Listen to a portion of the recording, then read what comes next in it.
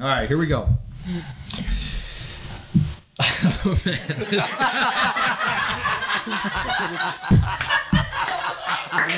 Oh, it's going to be a long night. All right, here we go. All right, welcome everybody to Tree Guy. A few moments later. Welcome everybody to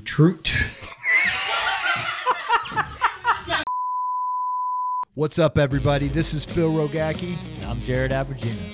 You're listening to Two Tree Guys Podcast.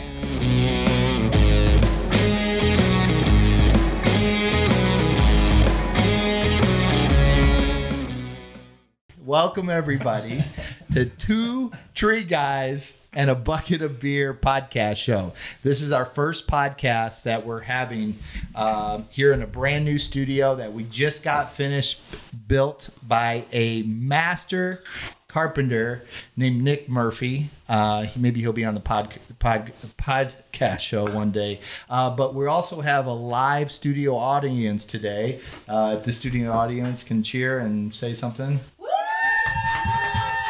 All right. No, this is a very special day to have opening up this podcast. You know, it's something we've been talking about for a long time, and you know, myself is Phil Rogacki and co-host Jared Abergina. Say hello. Hello. Jared Abergina is the owner of Evergreen Tree Care and the president and co-founder of the Academy. And then our special guest today is Richard Kingsborough, CEO and founder of Atlas Tree, co-founder of the Academy, and one of my closest friends today. Oh, all right. Come on, straight up. So, you know, how this podcast is going to go, everybody and all the listeners that are listening.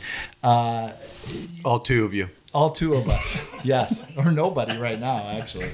But two tree guys and a bucket of beer. You know, it's something that every day after work, especially hanging out with Jared, you know, we always finish the day off where we have a beer and we talk about shit. What was our day like? What are we doing tomorrow? And creating ideas for the future in the companies. Brainstorming and trying to solve all the problems in the world. So basically, back in the day, it was two tree guys and a bucket of shit. That was the name of our. You know, so on this podcast, we're going to be having different beers, different breweries. We're going to be kind of talking about, and this one is a very special one, dear to my heart. Mare Island Brewery. Mare Island Brewery opened up, I think, back in 2013. I used to live on Mare Island. Mare Island Brewery opened up. I lived next to the owner, Kent. He was my neighbor. And this brewery was the end place for every day of work. We would go there. It was right on the water. There was a ferry. If you wanted to jump on a ferry and go to San Francisco, you could. I mean, the perfect spot. And this building sat there forever. Just sat there. No one did anything with this building. He opened up this brewery, and it's amazing. Now they opened up on Mare Island a place called Coal Shed that you can have like big parties and events, and that's where they make all the beers. And then I just read that they're opening up in Benicia on First Street, another brewery from this. And, you know, Kent, I was reading about him today. He was a winemaker. He actually, if you look on Mare Island for wineries, his winery, I think it was a garage, a tasting room he had in his back garage, which was crazy. But Mare Island Brewery, a little history about Mare Island. You guys ever heard of Damn the Torpedoes? Yeah. That started on Mare Island there. And they call it Mare Island because General Vallejo, I think I'm saying it right, for all my Spanish listeners out there. But General Vallejo, a ferry tipped over, and all the animals that were on there, he lost his prize mare. And days later, he found this white mare. Someone found it on Mare Island, so they called it Mare Island. And of course, Vallejo's named after him for that. So, if you could, Jared, let's grab some of these beers and let's try them. Oh yeah. So, I'm curious. You said they opened up different breweries, but different names, right? No, well, one's called the Coal Shed, and the Coal Shed, it's where they actually make the beer. So the Coal Shed across the way on Mare Island, what it actually is, it's where they kept all the coal for all the ships and everything. So that's where they stored it all. And Mare Island also too was where they used to have nuclear submarines would come in there. And somebody told me a story. They would bring in some of these nuclear bombs on trains. So they had to reinforce all the train tracks on Mare Island because there were spies on Mare Island. There was up to 44,000 people on Mare Island at one time. And when the trains would come, what happens, they reinforced the train tracks because they knew when they were carrying bombs because the train tracks were moved. So they would know what was coming in or not. So they had to reinforce them so those would never move at all. Wow. Yeah. So, freaking awesome brewery. If anybody's ever out in Vallejo at any time, make sure you stop by this place. I love it. I'm going to do a hydraulic. There you go. That's a IPA. Hydraulic sandwich. No, this is the Indian. This is Indian Pale Ale. What's IPA? Or a double. No double. I know you like the doubles. So no.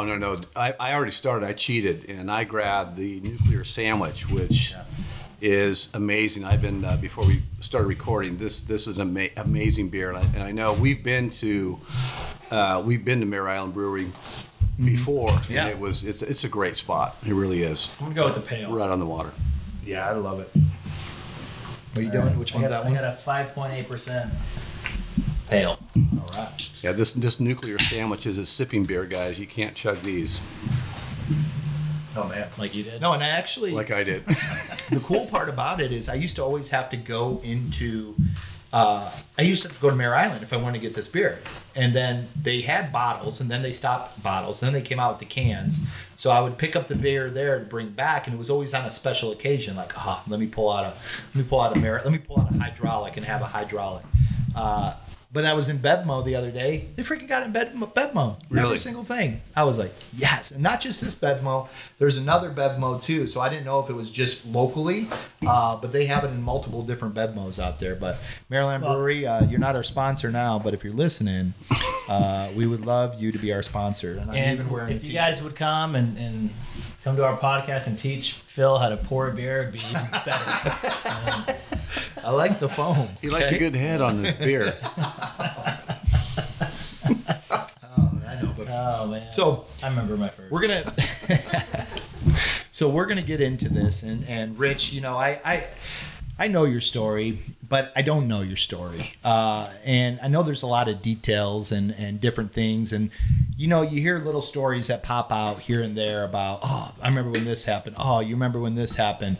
But today, you know, the listeners that are listening today, we want to hear your story. We want to hear the good, the bad, the ugly. We want to hear, I mean, starting since 1982, you started the company and built it from scratch. I mean, you have your old truck, your first truck, the Dodge, which is OD, because it was missing some letters, that's still parked out front. I just remember coming the first time here and going, why does he have that old truck out there with goats climbing on it? So, you know, today I just want to talk about, I want to hear your story, man. I want to hear, you know, everything that you came from and, you know, from where you're from and talk about how you built this company and some of the successes and losses and things you learned along the way, because the listeners that are listening here today, there's a lot of people that are out there that are questioning of going, should I start a business? Should I do a tree company? Should I do another type of company? And there's a lot of people too that are in the mix or the middle of their business, and they're wondering, should I just fold up and be done with this? Can I get through that? Absolutely. Can I make it through this? Right? For that. So, you know, I know you started the company in 1982. When did you know? Well, here, go ahead. Just start your story. Tell me where you're from and all that good stuff. This might be a few episodes of this. I It know, might be. I No, know. it's okay. I'm so fucking This might old. be a couple.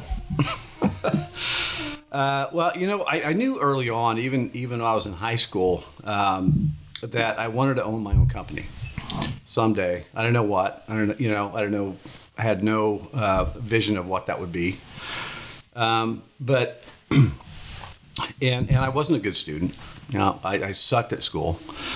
I was kind of athletic in high school, so I knew, I loved the outdoors. You know, I love being outside, and I got bored easy.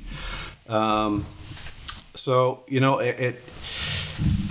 it kind of fell into my lap really a little bit. I tried a couple things after high school. I tried going to college, but that was, that didn't work out too well. What'd you major in?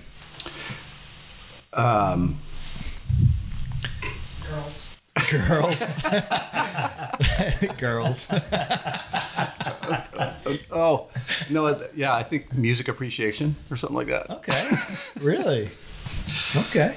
No, I actually went to because I wanted to. I did track and field and I was a decent pole vaulter, so I was going to pole vault at the JC, and then but that didn't. You can't go to college just to play a sport. So that didn't work out too well because I still sucked at the actual school part. And I had, my uncle owned a small company in the East Bay, and I had worked with him since I was 14, but not on the tree side of things. He also had a landscape maintenance business, and that's where he stuck me. And I lived with them since I was 14 during the summer months. And it wasn't until my cousin came and took a tree down for my parents that I go, wow, that's what I want to do. It was so cool. So I called my uncle. I said, I don't care what you pay me. I'm going to come live with you, and I'm going to learn everything there is to know about the tree industry. Mm-hmm. And how'd you know? Watching someone remove a tree, what was inside of you? You go, that's it. Because it took me, I was like 27. Well, and I still didn't even know until like 3 years ago what I wanted to do. I think you know what you're doing. You'll get there. But how'd you know? Like, what inside of you said, that's it? Well, being a pole vaulter, I kind of like that rush. I love being outside, and I knew it just fit me perfect. Mm-hmm. It's a super hard job, scary, and you're outdoors. It's never boring. And even though I didn't know anything about it, I just saw that. I saw a tree climber climb a tree and perform that act of taking a tree down. And I knew that and I knew my uncle, he was pretty successful. Mm-hmm. he was making good money. So I knew that's what I wanted to do. So I worked with him, learned as much as I could. Back in the Cro-Magnon age when I started, obviously I didn't learn anything right. I didn't learn anything correct. So what did it look like in these days? Are you talking like no hard hats, long hippie hair, right? Like blue jeans? Yep. No, I had the Farrah Fawcett hair hanging down to my shoulders, and nobody wore hard hats. Was there bell bottoms or? Oh yeah. Or was it cut off? You're working big time. Or was it cut off jeans? Mm. No, dude, that's no Daisy Dukes. I could have seen you out there, tank top. Yeah, or no shirt, or no shirt. Of course, no shirt. Yeah, hat turned backwards. No, no hard hat, no earplugs, no safety glasses, none of that. Oh, those were for pussies.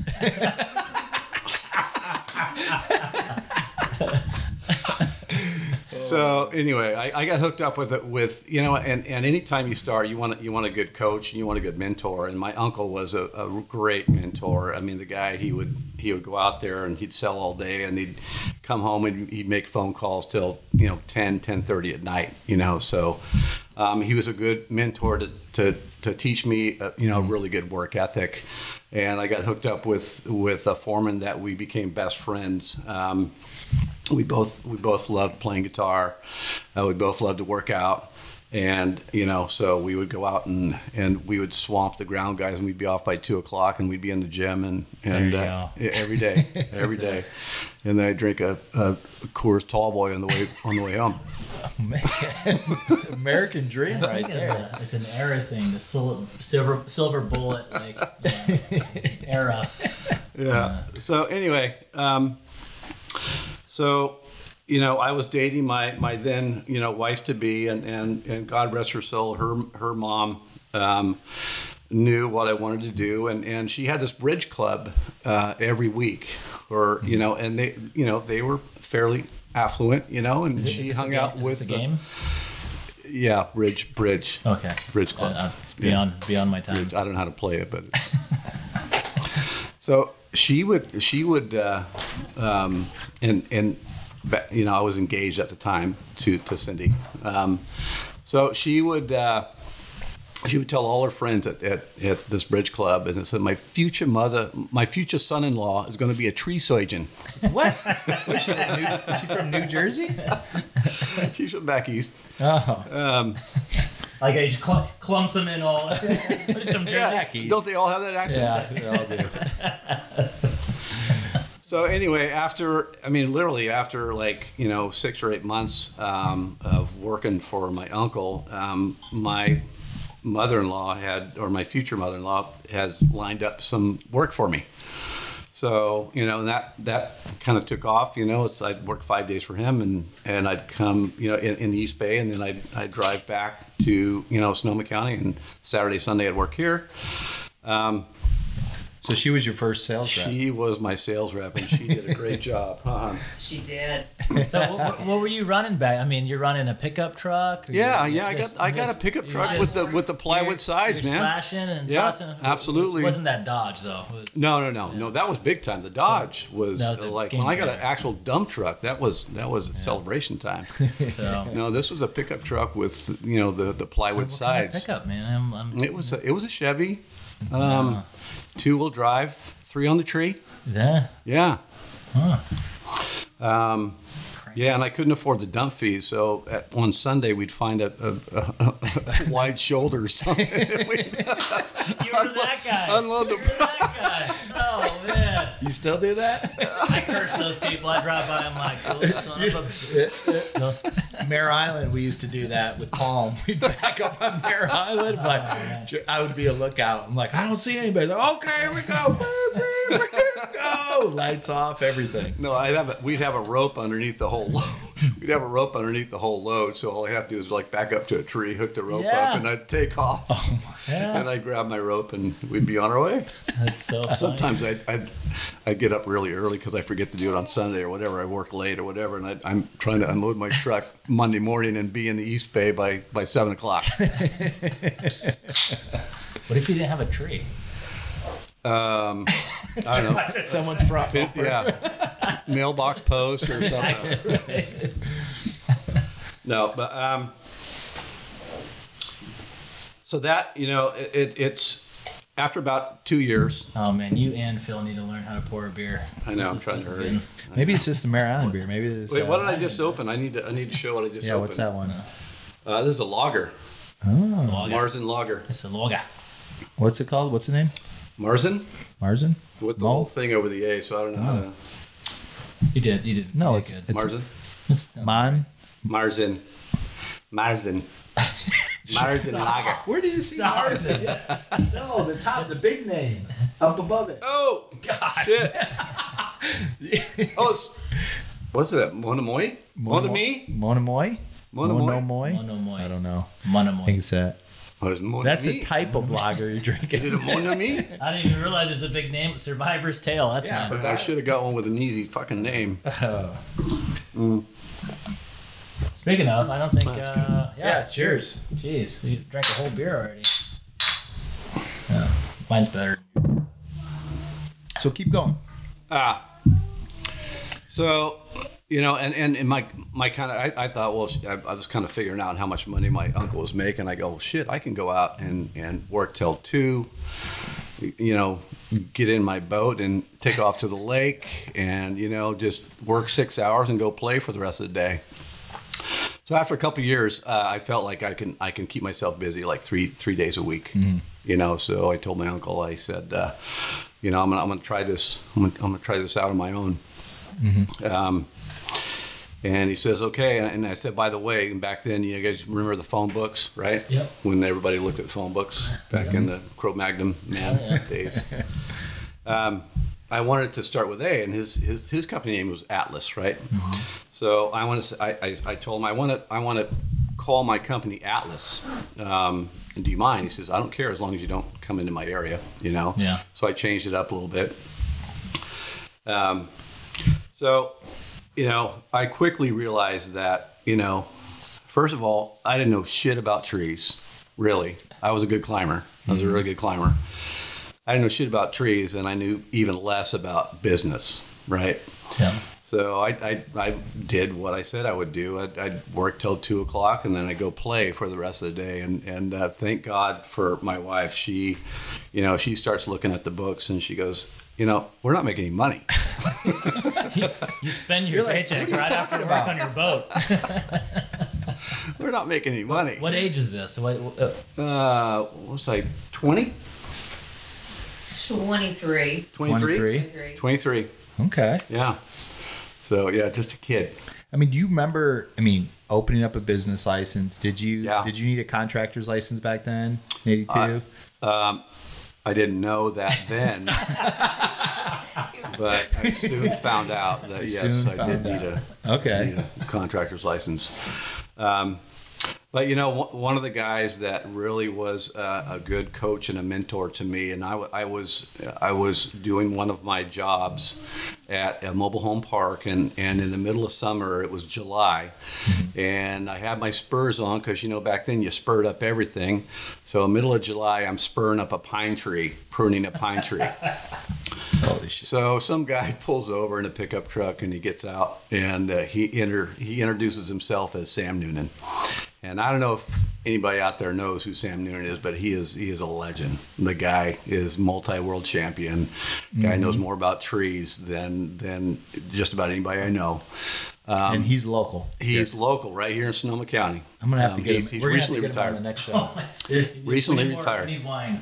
Wine? A lot of wine. Okay. So he basically he calls me out of the tree and he basically says, "What the fuck are you doing?" I go, "Well, I'm pruning a tree." And he goes, he literally goes, he shakes his head and he goes, "Man, it's July and you got spurs on." And he was the one that introduced me to the ISA. Okay. And so I started looking it up and I started learning about it, and he actually was the one that stimulated me or prodded me to compete. So I quickly learned after going to a couple of seminars that I don't know shit about trees and how they react when you prune them, how to properly rig or any of that. And I don't even know the names of half of the trees, right? So I dove all the way in, and I wish I knew that when I was in high school, and it would have funneled my focus, and I really probably could have gone to college to learn about this stuff. But anyway, so I just dove head in. I became a certified arborist and track and all that stuff, and then I started competing. And that's where I really grew as a tree climber, is competing. And one of my, that's where I met, Jared and Jared's dad, Gary. And and Gary and I became very good friends. I was just a wee baby. Yeah, Jared was still had diapers on, I think. Yeah. He looked like a... Yeah. Oh yeah. So this is when I make the face. So if it wasn't for Sam Noonan stopping by that truck, where do you think he'd be today? Oh, I'd be way behind. I'd be way behind, and I'm glad he caught me at such a young age. Otherwise, knowledge is key. Mm-hmm. You know what I mean? Without the knowledge, you can't grow. Mm-hmm. You can't grow as a person. You can't grow as a professional. So, and also you have to be willing to accept that knowledge. Yeah. There are guys out there that are stubborn and says, I'm gonna do my way. I know it. I don't need them. I just find that amazing. At that period of time, there was only a handful of people that were that giving and willing to share our industry. And Sam was, gosh, back then it was like you drive by a tree company and these guys were flipping each other off, and they wanted nothing to do with each other, let alone make their competition better. And that's what inspired us too to start the academy, was to give back, from what Sam Noonan did. Absolutely. I sent that video to you. No, I pushed you closer to the mic because you weren't close. Don't touch me again. Gosh. Oh man, no one's gonna listen to this show. To all the listeners out there, I'd like to apologize right now for Jared from this show and the 100th episode. No, but I sent you that video. I was listening to Mark Chisholm, and Chisholm said when he did his first world championship and he didn't win, there was a guy named Sam Noonan, and he was talking to Nick from Tree Stuff. He said, "Do you know who Sam Noonan is?" Like, "Nope." And Mark's like, "That guy came up to me and said, 'Kid, you got something. I want to see you back here next year.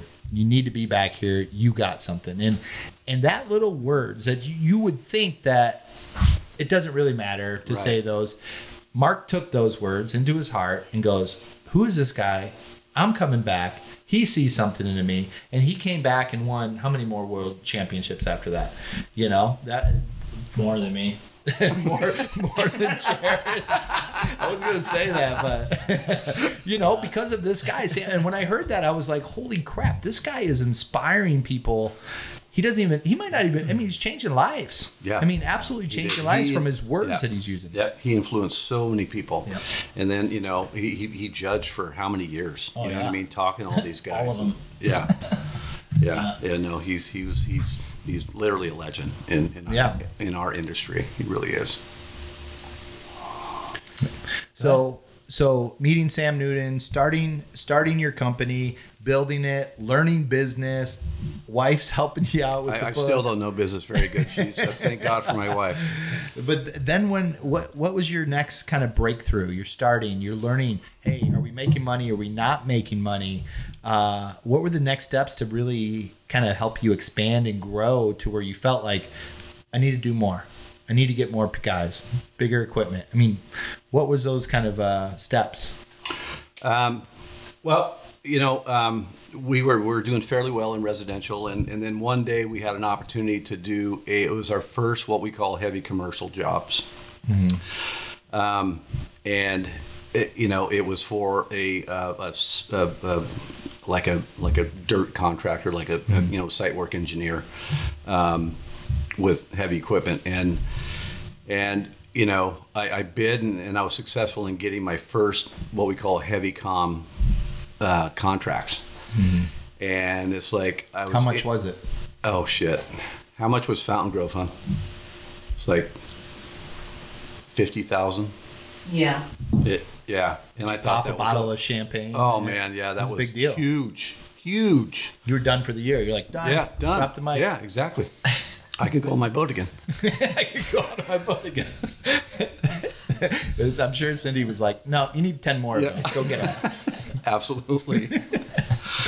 So I was introduced to that part of that world, which was really equipment heavy, and we really didn't have any equipment then. So I hired a guy with a track loader, and we still did everything by hand. We had a hand-fed chipper. Thanks. So that introduced me to a whole new world of heavy comm, and introducing you know, the tree work, incorporating equipment with it. So it's like, you know, soon after that we needed a bigger chipper, and you know, we needed, you know, skid steers and you know, stuff that could, because these guys, if you don't get done on time, you know, the clock's ticking, and it's like the clearing is the first thing that needs to happen, right?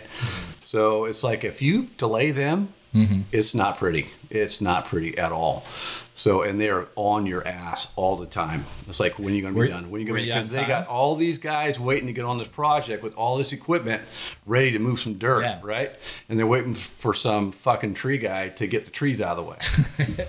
Were you on time on this project?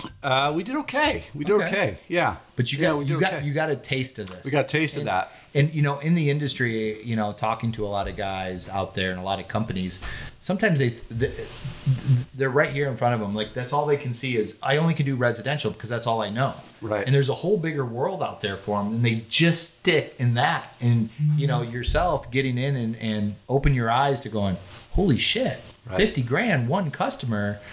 I did the same amount of work for Right. one customer of Yep. what I would have done for Yep. $500. Are you trying to tell me something? You already told me you're I'm not so all rude. residential. Like I'm right here. Awkward.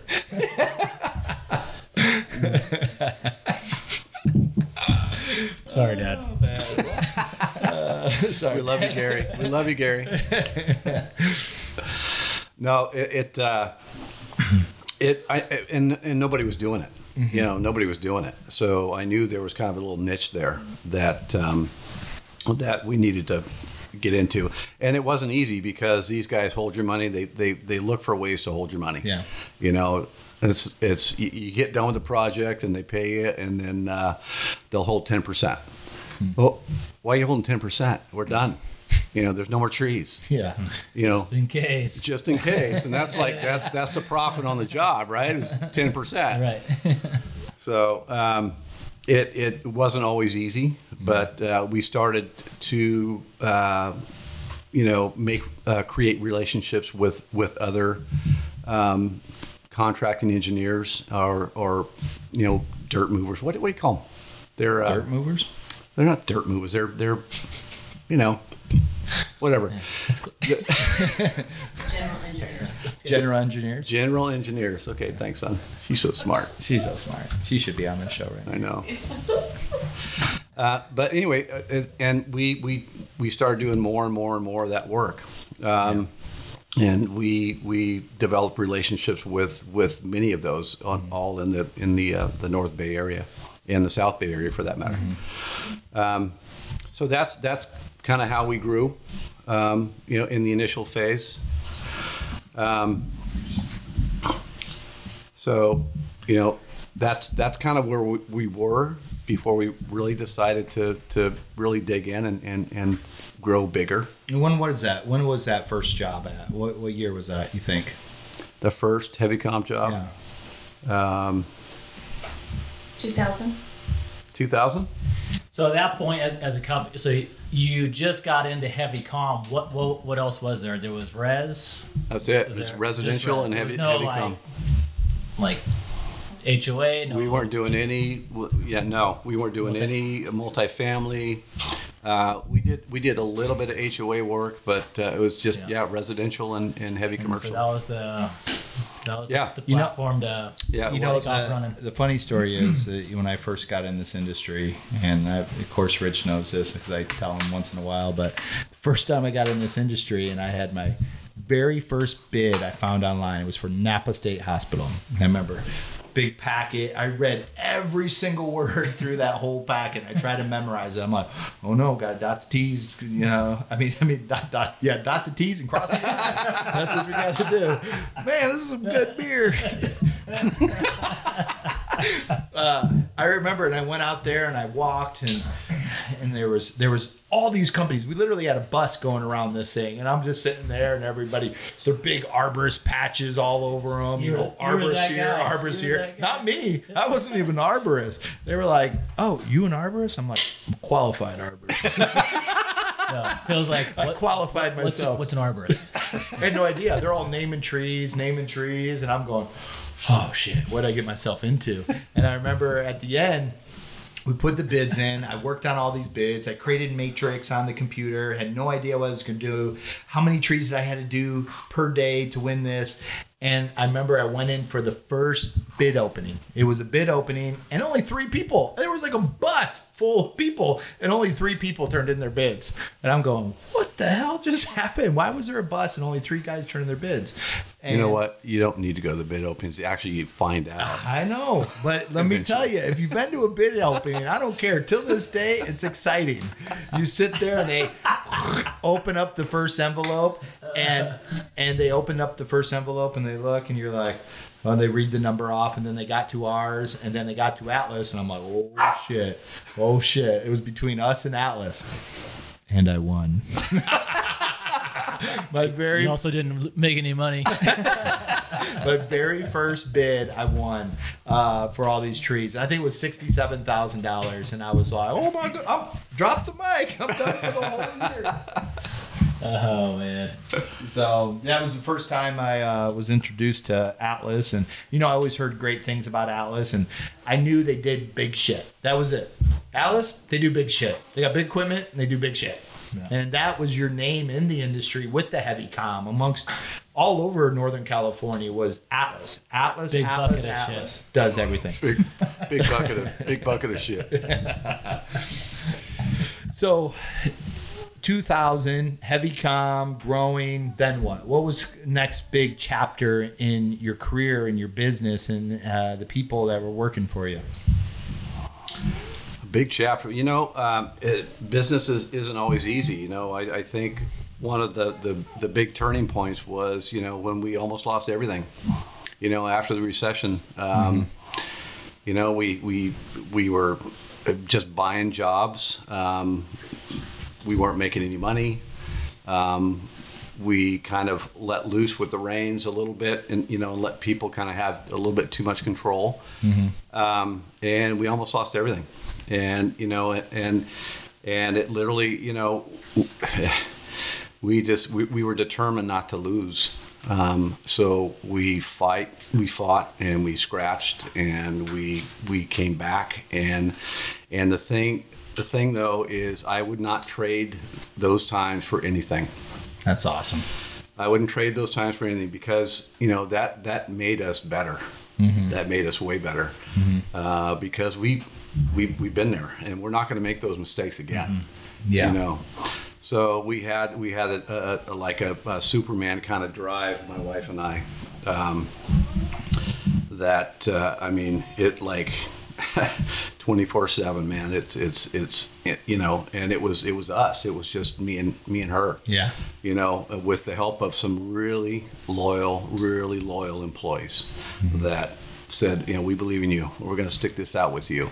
We're going to see this thing through. So, we've got people with us that have been with us for 30 years. Wow. And they stood by our side, and it's like they knew it was questionable whether they're going to have a job tomorrow. Wow. But that, going through those experiences made us so much stronger. Yeah. And it puts that thing in the back of your head that that's there. That's always there. It's like, I don't want to go back there again. Yeah. You know what I mean? And if things start, turning a little bit that way, it's like, oh no, been here before. Not going to fucking do that again. So, but it's the failures in life. It's the fires. It's the trials that make the person who they are. Yeah. And you guys went through it, and you guys didn't give up. And there's a lot of people that would have gave up, and you guys scratched, crawled, did what you had to do to win and to get back on top. Yeah. That's awesome. That's awesome. And I'm sure there's a lot of listeners out there that are there. They're there right now, and they're listening to your story, and they're there, and they want to quit. Something just happened. They don't know how they're going to get out of it, and they're figuring it out. So COVID just happened. I mean, this put a lot of companies to the ground just this year. Yeah. So people listening, don't give up. Don't give up. If you guys have any questions, call Rich. Call Rich. He's got some wisdom there, my friend. Call Rich. Well, if you don't fail, if you don't fail, you don't know what that feels like. Yeah. So that means you can't really. It doesn't make you better. You know what I mean? Yeah. And it's the life's wins and losses. Going through your life is what makes you who you are. Yeah. Yep. But if you go through life and everything's roses and you never have any hard times, you're living a fairy tale. A fairy tale life. It's just like being as a competitive athlete. It's the same thing. If you don't fail. If you're constantly winning, then you don't compete. You have no drive. Right. You have no want, right, to succeed. So you just kind of live in a monotonous, everyday, lifestyle. So that fail's good. It's I don't have all the numbers and statistics on it, but you don't fail. Reading about Michael Jordan, everybody talks about him being the best basketball player in the world, but you don't hear about all the game-winning shots he missed. And all the the games he lost, and all the free throws he lost. You don't hear that. but he had lots of failures for that. And he's the greatest basketball player of all time. So, you have to have those things in life. They teach you that. And when you do win, you appreciate it because you knew what you had to come through to get to there, for that. So that's awesome. What year was that? 2012. 2012. Yeah. We were like, after the recession, we were able to hang on, but losing money every day for that long. And it finally just got us. So what were some of the things that you changed in a company to be able to bounce back like that? We dug into the details. And we made a few changes in the company. And we put on a lot of hats. Instead of having somebody else oversee stuff, we were like overseeing everything. So, yeah, it was digging down to the details. So, I mean, what kind of advice would you give someone out there that's listening to, if they're in that position? I mean, what do you mean by like the details? What are some of the things of the details of digging down to? Every expense, every cost, can we afford to do this? We got to buy a used truck because we can't afford a new truck. The way a job is run, out there coaching your guys, out there with the guys, making sure the job gets done on time, Yeah, I mean, you're talking 30 years, and you were there 30 years in business, and you came in there, and it was almost like a restart. Yeah, it was a restart. A full restart. Full restart. And there's a show out there right now called Undercover Billionaire, and they take a billionaire, multi-billionaire, they give them $100. They give them 90 days to build a $1 million business to show that anybody could do this. And these guys sleep in their trucks. They buy scrap metal. They find scrap metal. They find used tires. They sell them online, and they scratch, crawl, beg, do whatever they have to do. And they, at the end of that 90 days, they're working on building a business to build $1 million business. If they don't build $1 million business, they have to donate $1 million of their own money to that business and have the people that are in it run it. Wow. From that. It's a pretty cool story. So when I hear that of, being in that 2012 and knowing that we're about to lose it all and survival, and you just kick in and you put on many different hats. You look at the details, you open up every door, every email, every penny. Where is it going? Why is it going there? And you think about it, and you got back and you got out of that. When did you feel that you pulled out of that to where you were like, I can breathe. Okay. You know what? It never leaves you, Phil. Yeah. It never leaves you. It's always in the back of your head. And it wasn't until probably just a few years ago, we were still, running it the same way. Even though we were hiring people, we were still super hands-on. Yeah. I don't know if you want to call it micromanaging, but it's almost like micromanaging. Yeah, every detail. Every detail, because that never leaves you. When you go through that experience, it never leaves you. And eventually you learn, where we're at today. Eventually you learn to trust people again. You learn to trust that people are doing their job, and it's the good people that you hire that are around you that believe in what you're trying to do, that will provide that trust. Yeah, thank you, Rich. I appreciate that. Thanks. Yeah. Oh, man. Except for Jared.